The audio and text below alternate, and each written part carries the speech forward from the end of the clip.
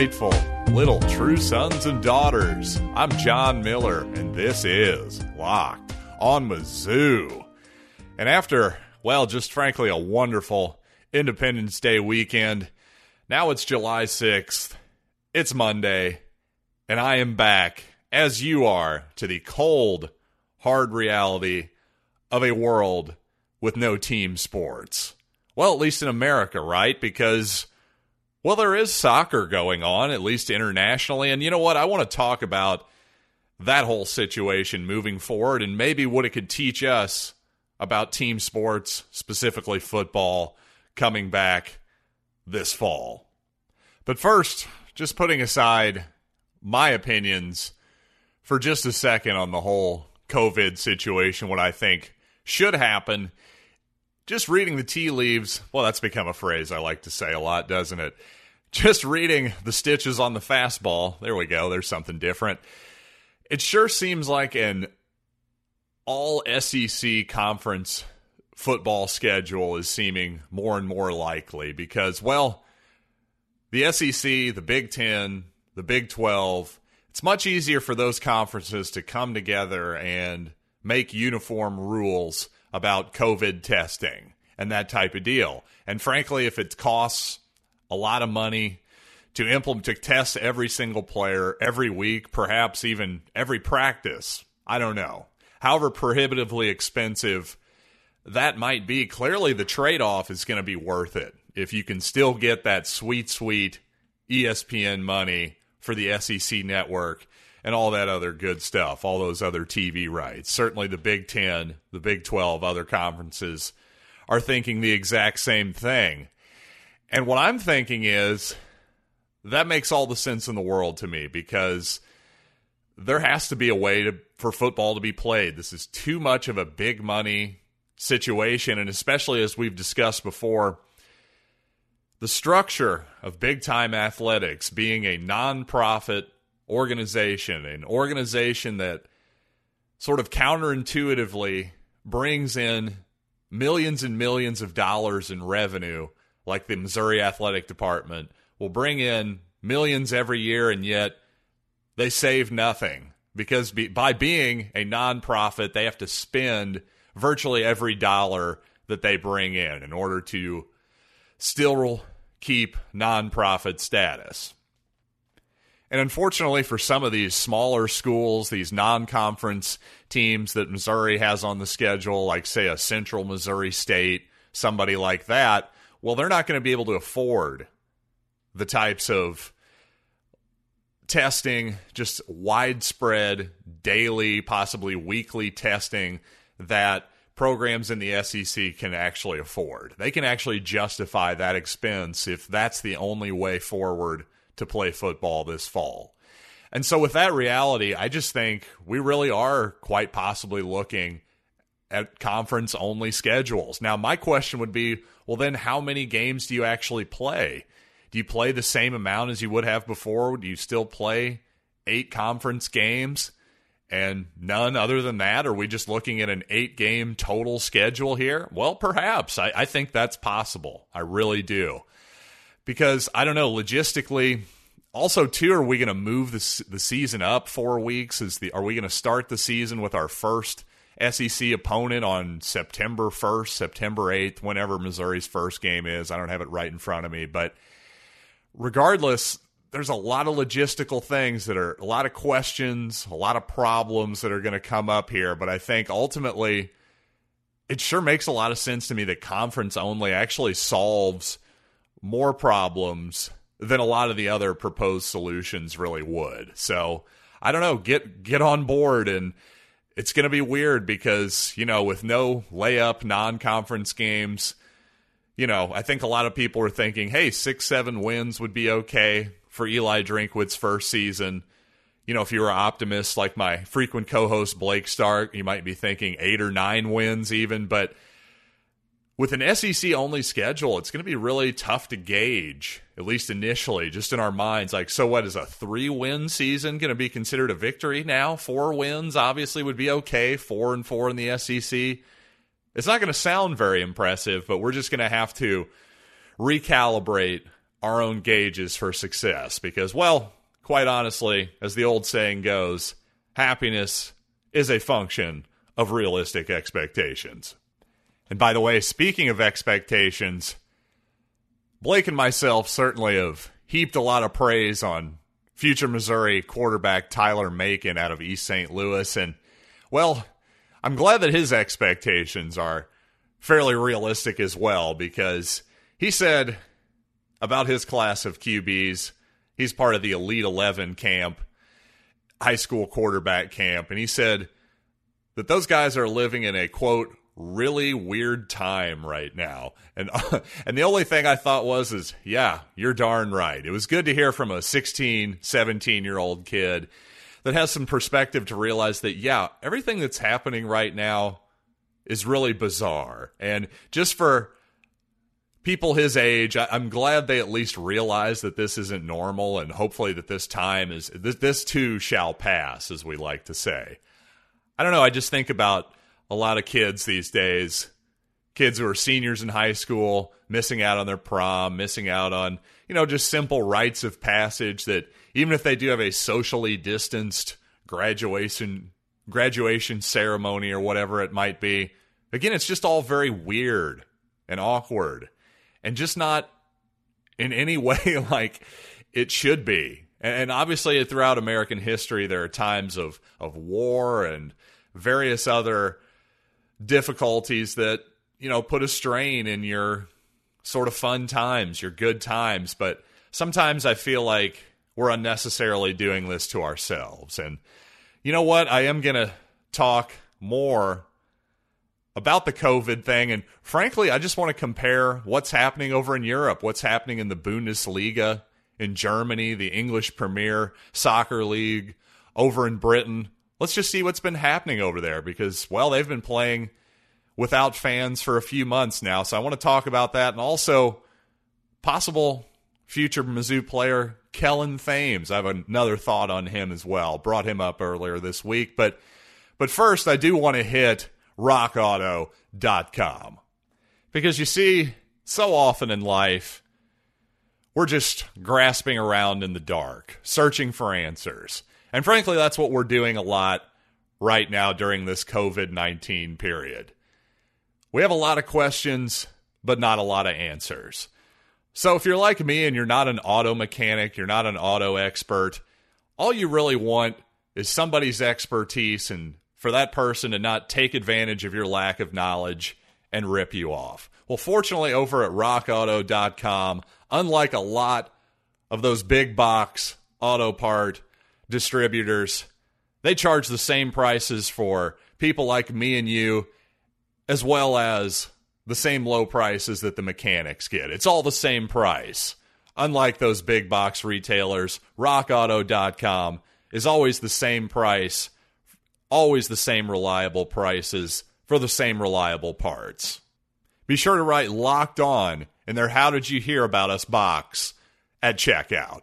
Amazing selection, reliably low prices, all the parts your car will ever need. rockauto.com. I mentioned earlier last week, actually, not this week. Well, it's just Monday. How could it be this week? So, yes, last week I mentioned that Conzo Martin, the Missouri staff, appear to be kicking the tires on young Kellen Thames, who you probably guessed is the son of Kelly Thames, a pretty legendary Missouri basketball player, a guy who was just tremendous as a freshman, ended up tearing his knee famously as a sophomore in that dreaded upstairs Brewer Fieldhouse practice facility. I'm sorry, Hearn Center, not Brewer Fieldhouse. I was just thinking of the field house in the Hearn Center. That's what I was thinking of. Way too many floor burns in that particular place for me, but I digress. Back to Kellen Thames. I got to say, he's really intriguing to me just as a prospect because, well, what can I say? I love a good late bloomer. Think Denario Alexander. He's kind of your ultimate Mizzou example of a late bloomer on the football field, but still. But really, Kellen kind of fits that mold, it looks like. He was a 5'9" guard when he entered high school. Well, he's now 6'5" entering his junior year of high school, and he's not even 16 years old yet. So not only is he obviously shooting up in terms of height, but considering he's young, I'm guessing there's quite a bit development more to go here. I think he's going to be bigger than 6'5". I think he'll be at least as tall as his old man, who I believe was, 6'7", 6'8", something like that. So, hey, I like guys with guard skills who then just shoot up. Call me crazy. I think Lonzo Ball's brother LaMelo is nodding in agreement with me as I'm giving this take right now. But yeah, anytime you've got a guy who has those sort of guard skills, grew up as a guard, and then suddenly, can spring into a lanky guy, maybe think a Michael Porter Jr. type. Not that Kellen Thames is going to be nearly that good, but you get the idea. So anyway, my point is, keep an eye on Kellen Thames. I think his recruiting could really start to blow up here in the next season. This will be a big junior season for Kellen, well, assuming, again, we actually have team sports. And with that said, well, let's talk about team sports for a minute. Again, in America here, we have nothing. But over in Germany, well, they've had the Bundesliga going since about mid-May. And now I could make some snide soccer jokes here and do some Simpsons references like the old "and ties, you bet," that whole joke. But seriously, though, it's much more valuable, instead of for me to make my lame soccer jokes, to actually ask the obvious question here. How is soccer doing? How's the soccer world been doing in the last couple months? Well, not only Bundesliga in Germany, that started in mid-May, but the English Premiership, the British Soccer League, June 17th is when they've started. So, obviously that's not as big of a sample. That's just a few weeks, but man, the Bundesliga has been now going for almost 2 months. That's a pretty good sample size. So what have we learned from this? Well, in most mainstream United States media, all you're really hearing about is a spike in cases, in positive tests for COVID-19. Now, really all I'm trying to gather here is whether sports can happen in America this fall, especially college football, specifically for this show, right? I'm not really worried about anything other than that for our purposes. But unfortunately, anytime you express any alternate thought that is outside of the sort of mainstream realm, almost all of that is now dubbed as a conspiracy theory.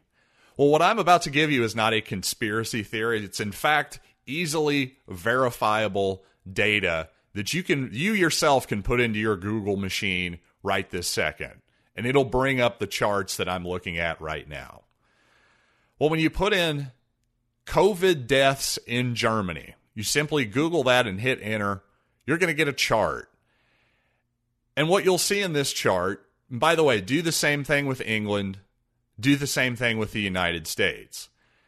What you'll see is that in Germany and in England, deaths have continued to trend down after they spiked. Now, there is definitely a spike in COVID-related deaths in Germany and England and in the United States. But that spike happened in late March to mid-April in Germany and England. Now, the United States, similarly, they actually have been trending down significantly in deaths as well. But theirs started trending down later, about May 6th. See, May 6th was the spike. That was the peak of COVID deaths in the United States so far, at about 2,200 people. But now we're exactly 2 months later as we record this from that May 6th high. And again, look at that trend. Type it into your Google machine. COVID deaths in the United States, and you'll see that the trend is going down. So basically what I'm trying to say is clearly the opening of fanless soccer in Germany and England has not contributed to increased deaths. In fact, there's an opposite correlation. Ever since soccer opened up again, COVID deaths are trending downward. Now, am I suggesting that opening up soccer has caused COVID deaths to go down? No, not necessarily. Again, I'm not really trying to draw that conclusion. What I'm trying to figure out is, can we safely have college football this season, especially with no fans? So let's make a direct comparison. I think just with that data alone, looking at the United States data alone, I think it's clear that we can have college football with no fans. Now we're just getting into our argument of, okay, now if we're going to let some fans in, how many can we let in and how do we do it? Now, to me, that's a whole separate discussion for another day, and frankly, a discussion that's a little bit beyond my pay grade. I'm not a logistics guy as far as, security at a football game or large venues, and I'm certainly not an epidemiologist or anything like that. But what I do have is a strong sense of logic. And logically, it cannot be true that it's been bad for England or Germany to start playing fanless soccer. So if that's the case, if the United States is following a very similar trend of declining deaths, which it obviously is, then it should be okay for us to play college football too. That's my conspiracy theory anyway. Or as I like to call it, easily verifiable data. And frankly, if your only counter to what I've just said is, well, we just need to listen to the experts, okay, great. All that means is that you have nothing to add to the conversation. If that's the case, then be quiet. The adults are talking now. And frankly, the obsession with expertise is also misguided. On so many topics, the experts disagree. This is very clear. How many topics do experts disagree on? Tons. And the political consensus is often terribly, terribly wrong. Just look at the food pyramid. You want to look at net neutrality. Look at weapons of mass destruction from Iraq. I mean, the list goes on and on. You can come up with your own examples as well. Bottom line is there's no reason football shouldn't be played in this country this fall. But I will say a fanless sports experience does bring up some unique problems from a production perspective, and well, I want to touch on that and some other Mizzou-related thoughts coming right up. One thing I'd been thinking about for a while when it comes to this potentially fanless team sports experience that other people seem to be now catching on to as well is, wow, if all these guys are going to be mic'd up, there's going to be, well, not that all the players are going to be mic'd up, but what I'm saying is there are going to be microphones on the court, as always, picking up ambient sounds, the sounds of sneakers and helmets colliding, shoulder pads, all that good stuff. Well, we're also probably going to be able to pick up some rather colorful language, too. A lot more so than usual. Don't get me wrong, the occasional F-bomb will sneak in and those type of deals onto a national broadcast. But I got to say, I don't think America is totally ready for the type of language that you might hear on your typical snap on a college football field. And this just kind of brought to mind a couple funny stories that are Mizzou related from my past that I thought you guys might find entertaining. It just made me think back in the day, Clayton Baker. You guys remember Clayton Baker, a former Mizzou cornerback? Mid-90s or so. Well, I just remember I was in 8th grade, and I had just gotten braces on my teeth. And, well, as you can imagine, chubby 8th grade John getting braces, I was going, boy, this is really going to help my social life a lot. So I was a little bit bummed out. So because of that, my mom and dad, nice enough, my mom at the time worked for the Tiger football team. Well, they took me to a live practice, and good old Clayton Baker, I don't know if he was playing that day. He may have been sitting out practice. I just remember he came up behind me, gave me a big old hug from behind, and was just messing around with me. Made me feel like the big man on campus for a second. So always will appreciate good old Clayton there. But anyway, what really stood out from that practice, that was the only time I'd ever truly seen a live practice and standing basically right on the sidelines. I mean, you're never going to have closer access than young 12-year-old, 13-year-old John did that day. Now, I figured these guys would drop some colorful language. I just didn't realize, what shocked my young ears was the amount of N-bombs that were dropped that day. And yes, N as in the N-word, ladies and gentlemen. Now, don't get me wrong.